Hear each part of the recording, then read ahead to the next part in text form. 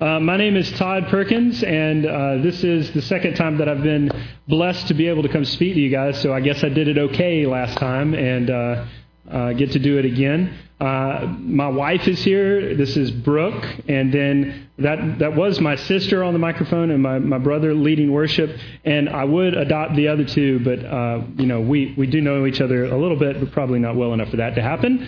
But big happy family moment here today for me to be able to come and talk to you guys. Really do want to just let you know, man, there's some good news coming this morning, okay? Some relief coming, some rest. We're going to have to actually go through something that feels like it's burdensome, and you might be going like, man, I thought he said this was going to be good news, but we'll get there together, okay? One of the things that God has led me to, and Jeremy really has a part to play in my story of church planting, because a long time ago, Jeremy, how long has this been going on? Like 6 years? You guys have been at it? 8 years? 10 years? 10 years. Man, we're getting old, dude. 10 years ago, Jeremy began his journey for church planting, and I just began it like a year ago. So, but if you backed up before like the really pulling the trigger on planning a church, which I'm doing now in Greenville, South Carolina, the journey of sort of like exploring what church planting looked like, Jeremy was pioneering that, and he really helped me get connected to some really great people, a network of people that just really help to work through, wrestle through, and really understand what it looks like to plant a church. So I've got fond memories of Jeremy and I doing ministry together here in Augusta. He's the Riff Raff King. You know, what did you do? Everything, Riff Raff King stuff. I always want to bring it up because it just makes me smile and happy. There's just history with Jeremy and I, and I'm really glad that he's calling me back and letting me talk to you guys today. A shared vision that I believe Jeremy would resonate with. He probably puts it in different terms, and I probably should have done my homework to hear the terms he puts it in. But the thing that I want to do when I look at the sign on the front door and it says gospel, community, and mission, those are the things that I want my church to have. I want people, here are my kind of like catchwords. Every pastor in church has these words that they want you to know. This is for my church, so not your church, but my church, although I bet you'll like it. All right, here it is. I want people to discover, demonstrate, and declare the gospel of Jesus together.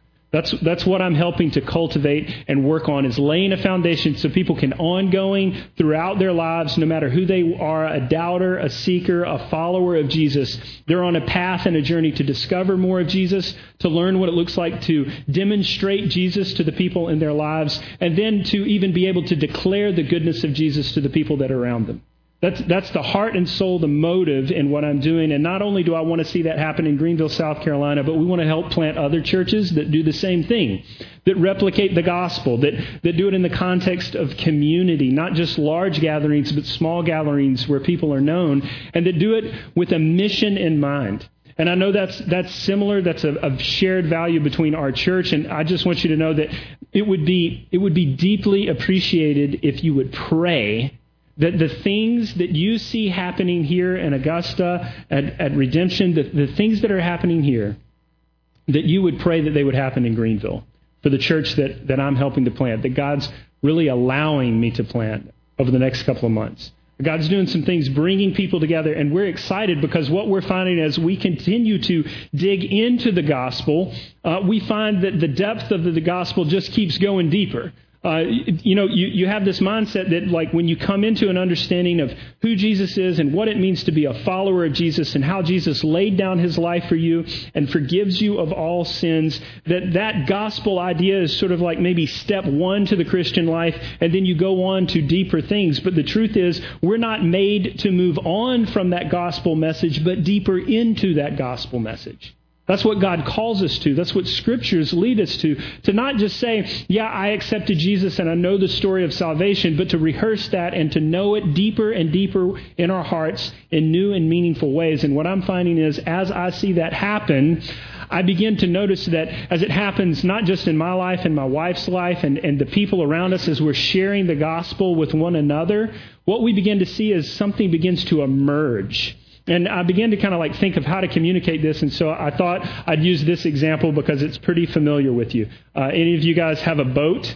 Because I'd like to come visit and we could ride on the boat together. No boat owners here? Oh, man, that's disappointing. Jeremy, you guys should collect some money and buy a boat. It would be just wonderful. Have you ever ridden on a boat? If I drew a picture of a boat, would you know what I was talking about? We know boats, right? All right. So boats, right? You get on the water, and everybody, you know where I'm going here. This is what you do. You get on the boat, and the boat starts going through the water. And then behind you, as the boat goes, there's this thing called a wake, right? And it sort of makes a V. The little bubbles are going, and the waves are coming. And if you have a tube on the back of the boat, that's where all the real fun action takes place, right? So here we are. What I want to do is I want to try to help you think through as a church embraces the message and the truths of the gospel, not as just this one time I have received the gospel and now I grow on, move on to other things, but no, I'm moving deeper and deeper and deeper into the truths of the gospel. What the gospel will do for the church will be like a wake. And that's going to look like something particular, and I'm actually going to use the Bible to kind of help us kind of look at and answer the question, what does the wake of the gospel look like? But before we do that, we're going to kind of take a journey through another filter of reading through the Scripture that's pretty common to us here in the Bible Belt South. And if you've grown up in any kind of church environment, you'll find this to all feel very familiar, and maybe it might make you a little sick. But don't worry, we're going to recover. We're going to get back to the good news that relieves us. So, before we get going, I want to ask you to pray. Will you pray with me? Let's pray together. Jesus, thank you so much for the goodness that we've already proclaimed through song, God, that you're our King, that you've done everything necessary to redeem us out of the darkness, out of the disappointment, out of our own bondage, out of our own brokenness. God, all of the work necessary to fix us is accomplished through your Son, Jesus Christ. And that is good news, God. It's not up to us. It's not on our shoulders. We don't have to pull this thing off, God. If we're honest, we're just not. We're not cutting it. But God, you knew we wouldn't cut it. You knew that we weren't pulling it off and we couldn't pull it off.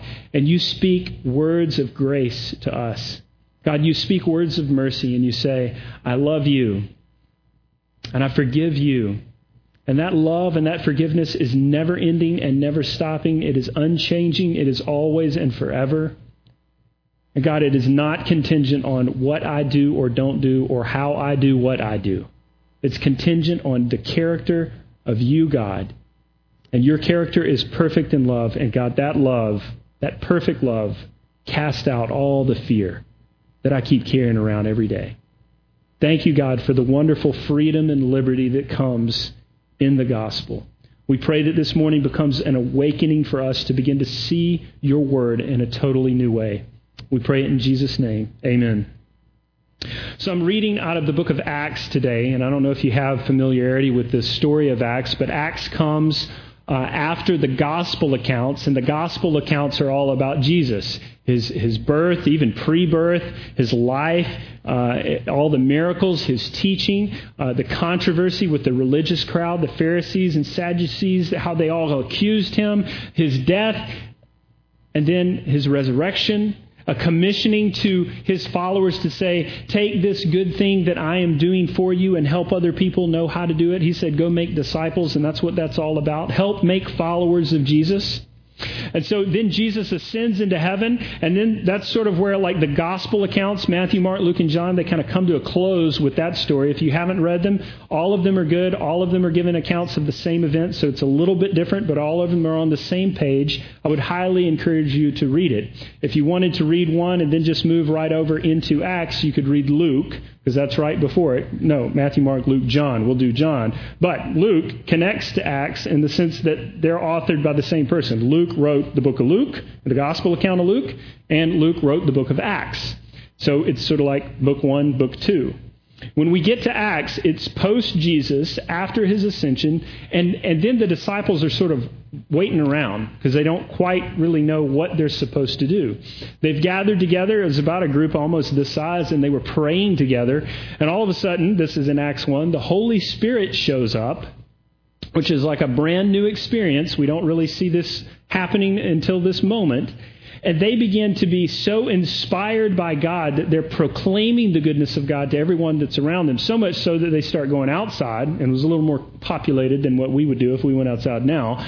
But they were sharing the gospel and sharing good news about who God is and what He's done, even in languages that they weren't familiar with, but other people could hear and understand. And it began to obviously draw a crowd in a highly densely populated area, all these people talking about God, people talking in languages that maybe they're not supposed to be able to talk in, but now they're talking in it, and this is all in Acts chapter 1. And then all of a sudden, a guy stands up and starts kind of taking charge of maybe what seems like a little bit of a confusing moment because of too many people talking at the same time. And his name is Peter, and he's one of the followers of Jesus, and he starts telling the story of who Jesus is and what He's come to do. He makes statements like this. It says in Acts, this is in Acts chapter 2, that Jesus did mighty works and wonders from God. He's talking about Jesus to the people. He talks about Jesus' crucifixion and that His death was according to the definite plan and foreknowledge of God.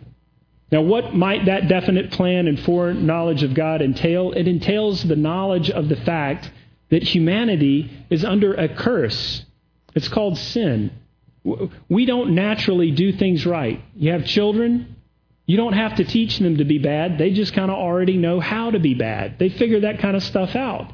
Selfishness is just ingrained in our identity. And that selfishness and that improper way of responding to life that every one of us carries with us, that is called sin. It's a brokenness. Yes, sometimes it might look like rebellion, but man, a lot of times it looks like just not even knowing what the right thing to do is and simply responding to life out of a filter of, this is what I feel like is right at this time because it feels right.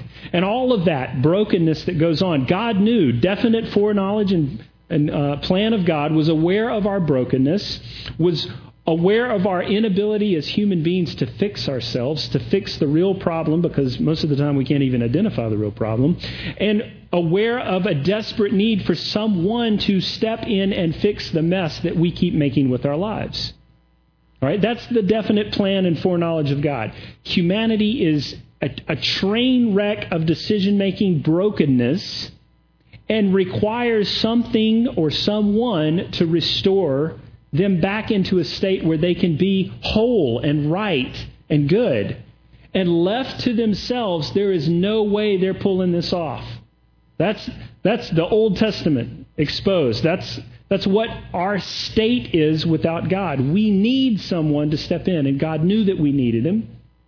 And so He sent us Jesus, and Peter's explaining this. He also talks about the resurrection of Jesus and the exalted state that Jesus stands.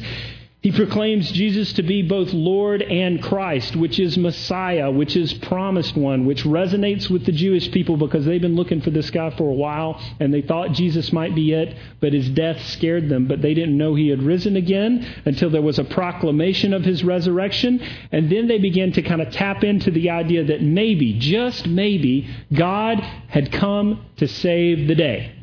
And Peter is making that message known. Look, the messed upness that we all face, Jesus is here to restore, and He's going to make all things right.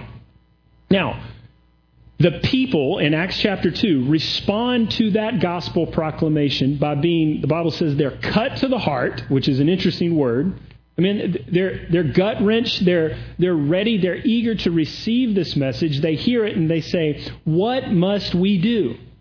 They're ready to respond to the gospel message.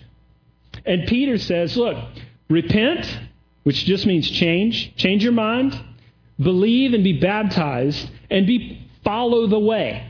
Peter invites them into a community of broken people, because that's all there are. There's only broken people. There are no whole people. We're all messed up. Peter sends this invitation out and says, look, here's what God has done. He has sent His Son Jesus, who has died sacrificially for you to deliver you out of darkness and into light. And if you'll receive that message, you broken people, then come into this community of people that is receiving that message and walk with us as we walk with Jesus. Now that's Luke's testimony of post-resurrection, post-ascension of Jesus. The Holy Spirit shows up. news of God. Peter makes it very clear that this good news rests on the person and work of Jesus. And as the message of the gospel is received, the people rally around because their hearts are stirred, and they say, what do we need to do to be involved in that? Because we need redemption, we need forgiveness, we need help. And Peter says, come be part of a community of people that are going to figure that out. And guys, that's the beginning. That's the formation. That's church. Okay? Church is not a building. It's not a meeting. It's the people. The people of God who recognize they need God's redemptive work working for them. That's the church. You are the church. I am the church. It's not an organization. It's not a board. It's not a program. It's us.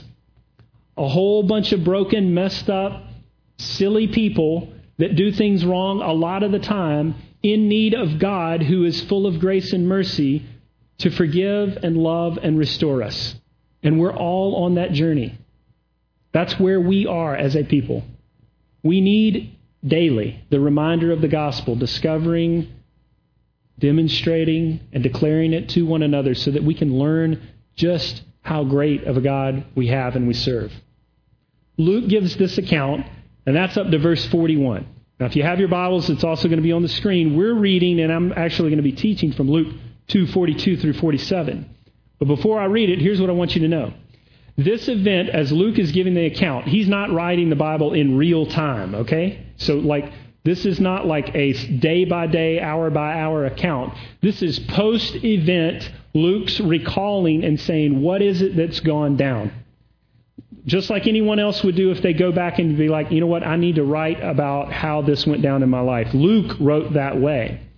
So it isn't an immediate, as soon as those people heard and repented and believed, and all of a sudden it looks like this. What Luke's doing in verses 42 through 47 is recalling and evaluating and making an assessment about what's the best way that I can describe what this community of people who are following Jesus look like. And so now we enter into the Scripture aware of the fact that this is a description, okay? This is Luke thinking and being like, what did it look like when we first heard the gospel and we were rallied around the gospel? Here's what it looks like. Acts 2, verses 42 through 47 says this. And they devoted themselves to the apostles' teaching and the fellowship, to the breaking of bread and the prayers, and awe came upon every soul. And many wonders and signs were being done through the apostles. And all who believed were together and had all things in common. And they were selling their possessions and belongings and distributing the proceeds to all as any had need. And day by day, attending the temple together and breaking bread in their homes, they received their food with glad and generous hearts, praising God and having favor with all the people. And the Lord added to their number day by day those who were being saved. Now, I don't know if you were paying attention or really listening. Sometimes when I read the Bible, I will read it trying to listen, but I somehow just don't listen. But look what's going on. Luke is describing something that I think we're all looking for in terms of a community of people when it comes to the gospel. Because Luke kicks it off by saying, like, they were devoted to the apostles' teaching. Wouldn't that be good if we were all devoted to God's word? Wouldn't that be not? Isn't that what you want, a church devoted to God's word? You should. This is a good thing. The Bible's authoritative. We need it. Devoted to the apostles' teaching, to fellowship. Wouldn't it be great to be part of a church where everybody loved each other and were friends with one another and there was like real, authentic relationships going on? Yeah. That's what we want. They were breaking bread together daily. Wouldn't it be great if we could have donuts every time we got together and just broke those donuts between one another? I love donuts. It's not just about bread. It's about eating together and fellowshipping together, because that's what they were talking about, fellowship, right? And prayer, what if we had real prayer in a community of that? And what if signs and wonders were being done? And what if we were all on the same page and we were unified and we were just doing amazing things together and we were giving away our possessions because we don't even care anymore because Jesus is good and that's all that matters. This is this great thing and people just keep getting on board because this is what the church should be, right? That's what we should want that. And that's what's happening here in the Bible. Now, remember when I told you about the boat and the wake? Okay. Listen up. What happens when the gospel begins to move on a people is this right here, as a byproduct of the gospel itself. Now, our great tendency as a people, church people especially, is to take Scripture and this idea, even what I just said right here, and then say, okay, there's a bunch of things that we need to work on now to really start looking like this kind of church that the Bible describes that we want to be part of.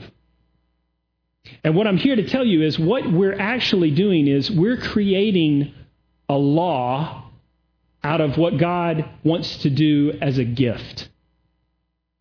So we'll read this passage of Scripture, and I'm actually going to take us through and let us kind of walk through this together. Look, when it says in verse 42, it says, devoted to the apostles' teaching, to fellowship, breaking bread, and prayer. All right, really the key word there is devoted. And so what we'll do is we'll be like, all right, time to make an assessment about the health of our church and my life. Am I truly devoted to the apostles' teaching? We'll just call that the Bible. Am I truly devoted to the Bible, to fellowship, to breaking of bread, to prayer? Is that really going on in my life? And then we'll give ourselves a grade. Maybe we're doing pretty good. Maybe we're not doing so good. But at the end of the day, no matter what we're giving ourselves in terms of a grade, we all put ourselves under the burden and obligation of, but I could do a little bit better. I could read my Bible just a little bit more. Or maybe I could listen to podcasts on the way to work instead of the radio. Or maybe if I could just sign up for another weeknight Bible study, then that could increase my devotion to the Bible. Or maybe it's not so much the Bible. Maybe I'm doing that really good. I'm just not praying enough, or I'm not hosting enough people over at my house to be counted as one who's hospitable. So I really don't fit the grid of, that kind of person that's accomplishing fellowship. It's our tendency as people, when we hear that kind of idea in the Bible, devoted to the apostles' teaching, to the breaking of bread, to prayer, all those kind of things, that we begin to say, you know what, I'm not devoted enough. I got to be more devoted. This is about me getting my act together, getting my life together, and I got to increase devotion for my life because I'm just not pulling it off. But it doesn't stop there because there's more stuff. When we look at verse 43 and we read that awe came upon every soul and there were signs and wonders going on, here's what we do. We say, you know what? I haven't seen a lot of signs and wonders around here, so I'm beginning to wonder if this is even a good church to be a part of. Because clearly signs and wonders is sort of like the standard of whether or not God's really with you. And I've heard that, the church right down the street, they might have some signs and wonders going on. So I'm a little bit interested to find out what's going on there because it sounds a lot like signs and wonders. And clearly, if there's not signs and wonders, it must mean that my pastor's not any good. Sorry, Jeremy. Maybe there are. I don't know. We'll fix this in a minute. But the law that we begin to create for ourselves is this. God's not using you unless you're doing something impressive and amazing.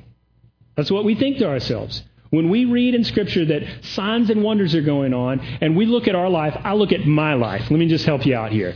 I don't see many signs and wonders. I haven't healed anyone lately. My daughter's had a cold for at least 2 weeks, and I can't do anything but get her tissues. All right? There are not signs and wonders going on in my life. And when I read Scripture from this perspective that it's about something that I need to do to fix so that I'm more legit before God, and I hear that there's signs and wonders, I put myself under the burden of trying to pull off some kind of sign and wonder, or I just feel super guilty because I'm not doing any of those things. There are no signs and wonders. This is what we tend to do with the Word of God. Verse 44 says, all who believed were unified. Here's what we do when we think as if it's a law. We want to ensure that everyone thinks like us. Now, you just look around the room. How is that possible? You got to think like me now. That's what every one of us tends to think. You guys should think like me. That's the bend of the human heart. Think like me. It's selfishness. And when we read that all the believers were together and had everything in common, and we think to ourselves that that's some standard that we need to kind of represent as a church, then we think it's our job to fix everyone who thinks differently than us, which clearly doesn't pull off unity. It only causes fights and divisions and quarrels among us, right? I mean, that's what it does. But it's also what we do. We think, okay, if there's unity, we need to make that happen. It's part of our job as good Christians, good church people. We need to be unified. So what do I got to do to make people unified? I got to express my opinion and get people to be on the same page as me. That's what we do. Verse 45. They were free from the allure of material possessions because they were giving things away and being gracious and generous. Here's what we think. man, I'm not doing that very well. I don't give very much to the church, and I don't give very much to other people. So until I start giving more, I'm really just less legitimate than those who give more than me. We create law, and when we create law out of God's Word, we put ourselves in under the burden and obligation and even the guilt of what that law creates for ourselves. That's what we do. Verse 45, daily interaction at the temple, at home, at work, glad and generous hearts. The law idea there would be that our level of attendance and participation qualifies us and equates to our level of approval before God. I didn't come to church enough. I didn't go to enough meetings. The more meetings that I go to, the more times I go to church, the more times God will like me. I need to be more involved. I need to do more, try harder. In fact, that's the summary idea as we're wrapping up that section from a bad perspective. The law always puts us under the obligation to do more and try harder, and basically says you're not cutting it.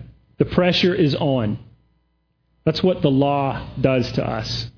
And we have the tendency to read law into anything that goes on in Scripture because we desperately want something good and rich and wholesome and fresh and lightning to happen, that we're convinced that if we do the right things, that will come to pass.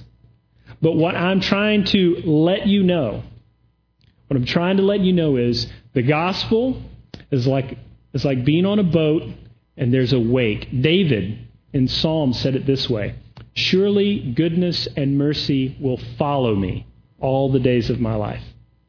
Get that idea? It's the wake of the gospel that creates an unbelievable, beautiful community.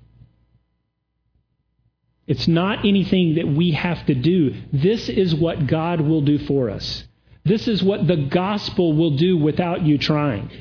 So rather than looking at this passage from a prescriptive, I've got more work to do, I'm not pulling it off, I want you to look at this as a gift from God, because here's what will happen.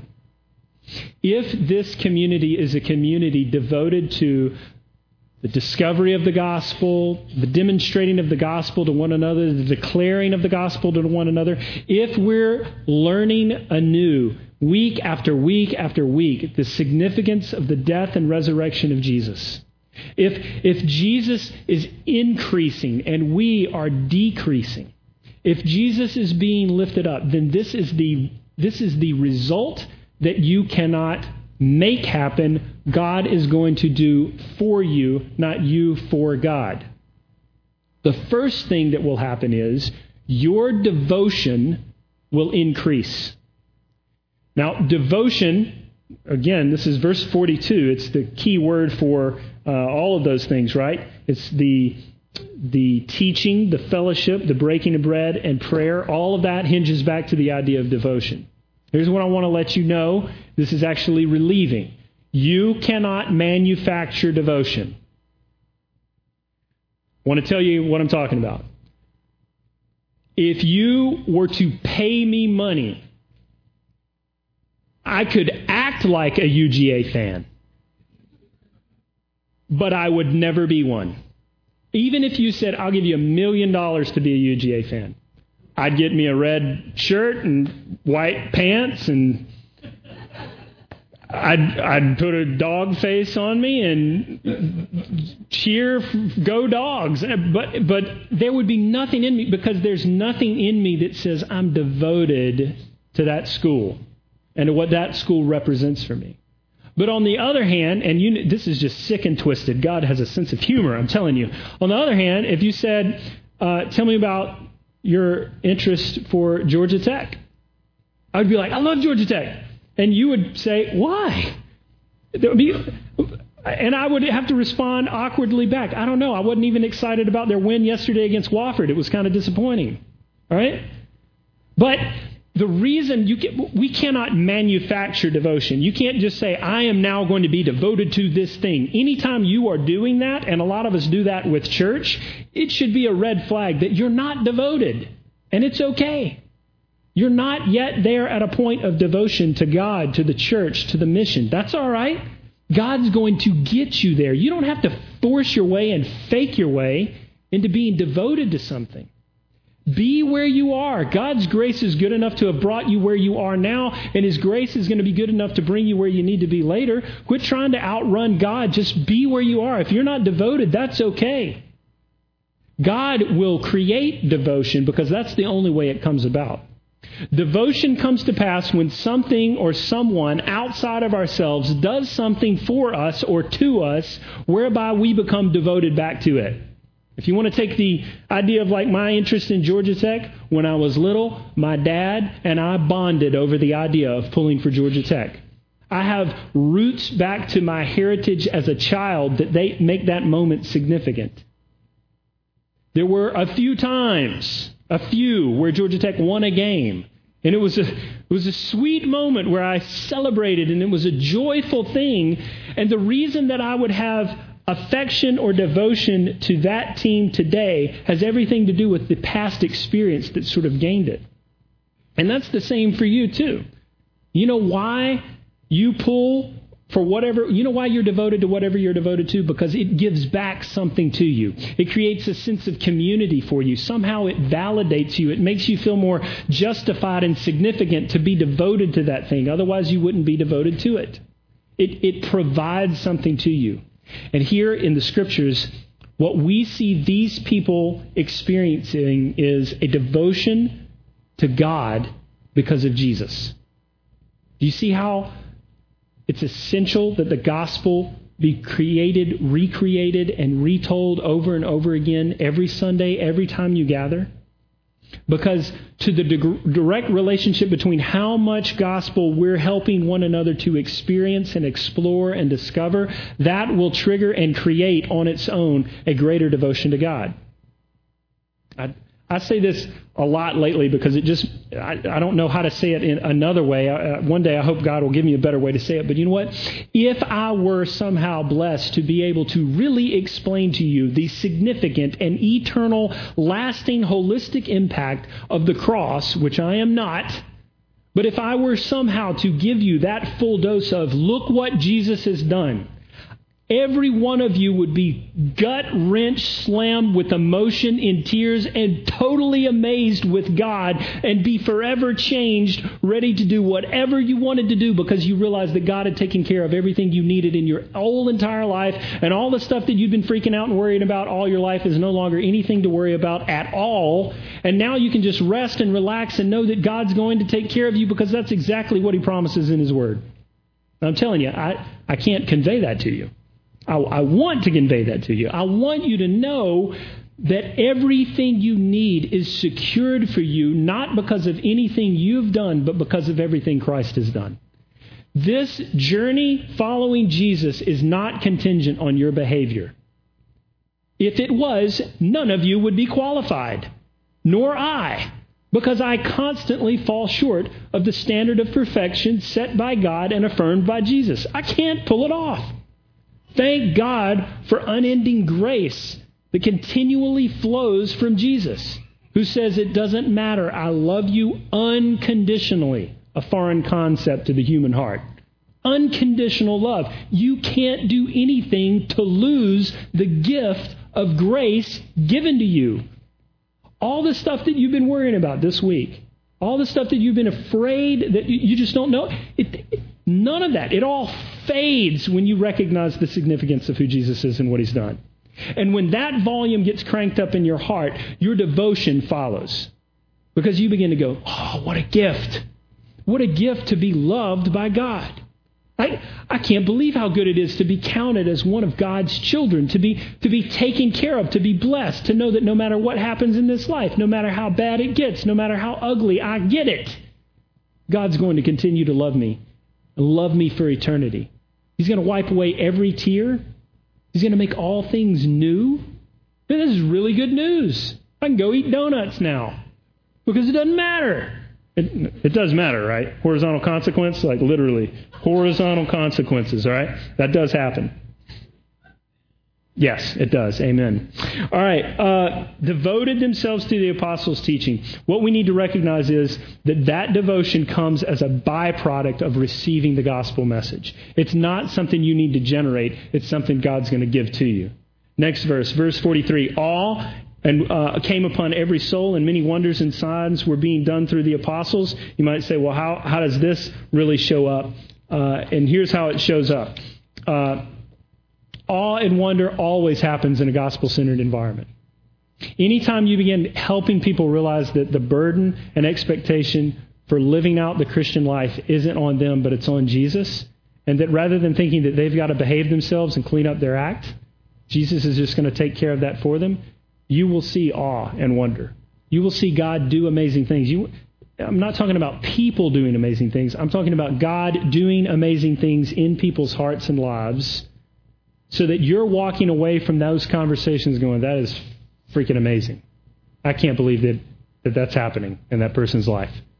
That's an awe and wonder. That's a sign that God will do in the church as the gospel is proclaimed.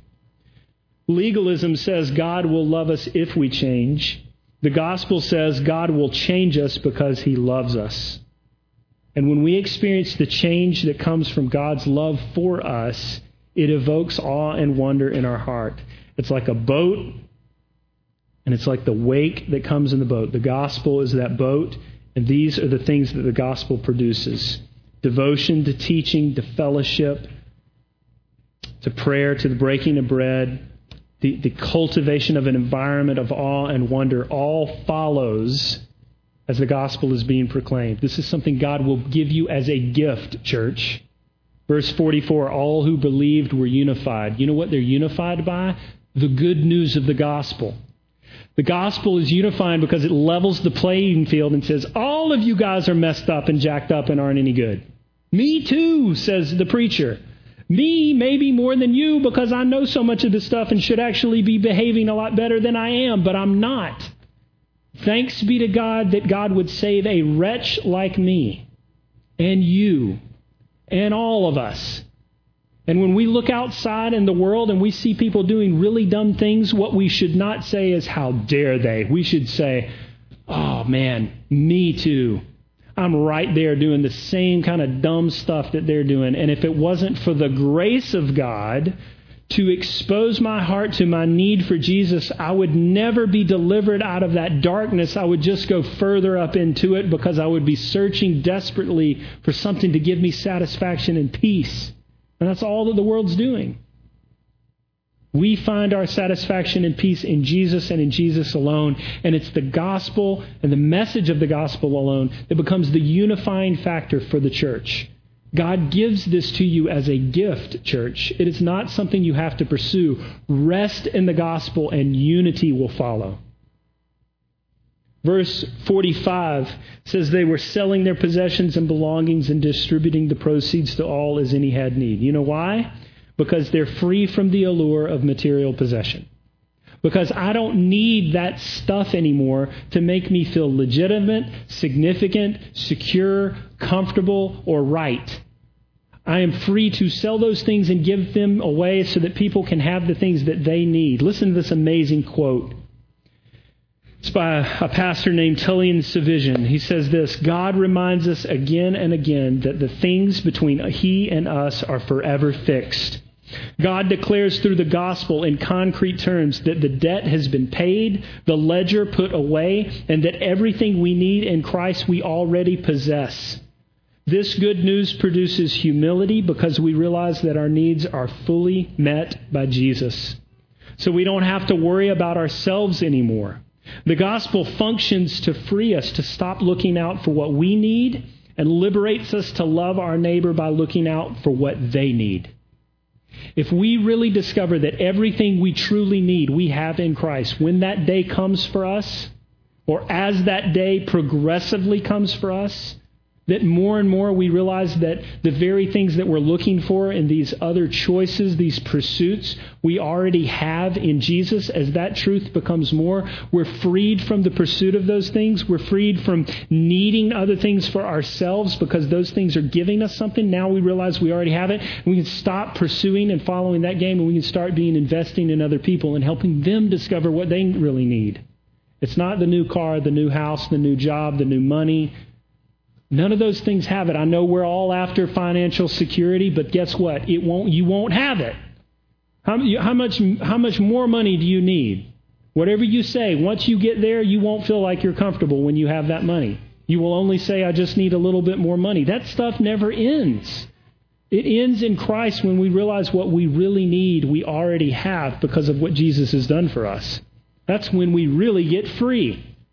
Free from being needy. Because we've already got it. Christ has given it all. This is a gift. It's the wake of the gospel.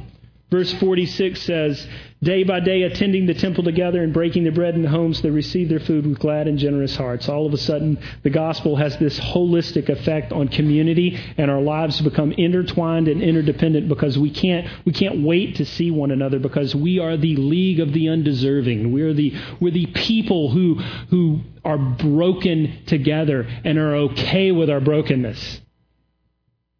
Because Jesus is okay with it. Because if Jesus, our great Father in heaven, is saying, it's okay, don't worry, it's okay. I have to say this to my children. I have a inherent rule breaker and I have an inherent rule keeper. This is just the way God has blessed me and my family. We have 3 kids. I don't know what the third one is, but the other 2 I know.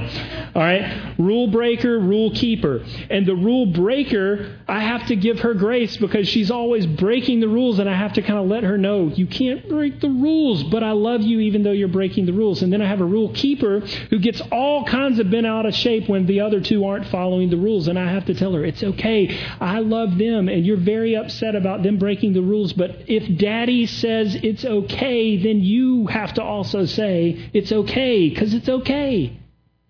And as we look around in our life in this room, guess what? They're rule breakers, they're rule keepers, and then they're people we don't know what they're doing, all right? Just like my other daughter, my third daughter. I don't know where they are. They're not rule keepers, they're not rule breakers. They're just here, and they're having a good time, all right?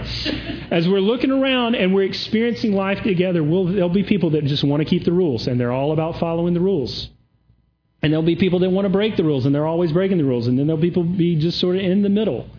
And if our Heavenly Father is saying, I forgive the rule breaker, I forgive the rule keeper, and I forgive the one that we don't know what's going on, it's just blanket forgiveness, and I love you no matter what. If God our Father is saying that, then we can say it with one another. And then all of a sudden this becomes a safe place. You know why? Because of course I'm guilty. Of course I'm guilty.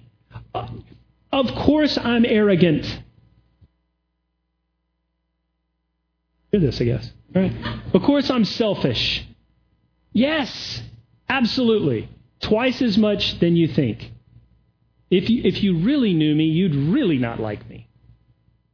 But it's okay, because Jesus has forgiven that. And He is going to perfect this imperfection that's going on in my life. That's the promise of God. It's not the labor put on you. You better straighten your act up and mature as a Christian. You can't. You can't pull that off. That comes as a gift of grace through the proclamation of the gospel. As the gospel is proclaimed, faith increases. As faith increases, which is realizing that God loves us, that our love is coming from Him, that's where faith comes from. That frees us up to feel loved so that we can love one another. So how does this thing get fixed? It gets fixed by the gospel cutting through the water and creating a wake in the community of God's people, whereby they're unified, they're free from needing possessions, and they're bonding together as a community, gathering as often as they can because they can't wait to see one another and just talk about how broken they are and how much God loves them. That's what the gospel does for us. And that's good news, because it isn't up to you and it isn't up to me. the burden of looking like Acts 2:42 through 47, which is a beautiful snapshot of what Luke grabbed when he was like, what did it look like when the people were all together and we were following Jesus together? It looked like this beautiful thing. Rather than feeling burdened by all those characteristic traits that we see Scripture describing, here's what we can know. That's a coming gift that God is cultivating and building up in His church, and He will do it exponentially so as we rest in the gospel. So do you want to be a part of a community that is growing in their devotion to God's Word, to one another, to fellowship, to the breaking of bread, and to prayer, where we're seeing God do amazing things, and we're just saying this is totally awesome and wonderful that what God is doing in people's lives, and it's building cohesive unity among us, because rather than worrying about like doctrinal nitpicky stuff, we're just focusing on the good news of Christ. And we're willing to give things up because we don't really see the even need for pursuing those things anymore. We're gathering together as often as possible with glad and generous hearts because we really like each other. You create an environment like that, which you can't make it happen, but God can. When God creates that environment for you, the Lord will add to that number. You know why? Because that's a very attractive thing. That people want to be part of that. People want to be part of a group of people that recognize their neediness and brokenness, aren't afraid to talk about it, and talk about it with enough openness that it's not fake and religious, but it's authentic and real, and who turn, rather than to say the solution is me and you cleaning up our act and behaving ourselves better than we behaved before, they turn to Jesus and say, no, my solution is at the cross. My solution is Jesus. He's already taken care of this. I know I'm a mess. I know I'm not perfect. I know I'm needy, but Christ is going to deliver me out of all of my brokenness and neediness. He'll make all things new. He'll wipe away every tear from every eye. What I'm saying is, I'm putting all my money on Jesus fixing me rather than me fixing me, because I've tried fixing me and I'm not very good at it. I get exhausted, I burn out, and I feel like a failure because I am, because I don't do it. But when I say it's not about me, it's just about Jesus, He's going to take care of me. I'm relieved. I'm free. I'm relaxed. I can rest. I can know that God will take care of us. He'll take care of you. He'll take care of this church, because that is exactly what He came and died for, to bring this type of community to life right here. And I know that's what you want, because that's what I want. I want it in Greenville. You want it in Augusta. But we shouldn't just want it here. We should want it in other places. People need to know that they can be forgiven and loved unconditionally. People need to know that the gift of God's righteousness isn't just a one-time thing, but it's an ongoing thing. His forgiveness isn't just once, it's ongoing. His love isn't once, it's ongoing. Deeper and deeper and deeper goes the gospel. And we got to follow it with us. It's like a boat. It's doing that thing where it's creating that V. It's creating that wake. This is the wake of the gospel. Acts 2:42 through 47. Pray with me. Lord Jesus Christ, thank you for the gift of your Son, Jesus Christ, who died on the cross to set us free, to bring us to peace, to awaken us to joy, to speak relief into our lives. Thank you that because Jesus declares it is finished, we don't have to worry about how much we need to fix ourselves, God. If it's finished on the cross, if you've done everything necessary, God, then you will carry it on. You will complete it. God, help us like the people who stood before Peter hearing the gospel. God, bring your Spirit and cut us to the heart so that we can be relieved from the bondage of keeping up with the law. That we can know that change means laying down all of our efforts, all of our best works, all of our attempts for righteousness, and receiving the gift of your righteousness. God, help us to see that the thing that we need most is found at the cross and nowhere else. We pray it in Jesus' name. Amen.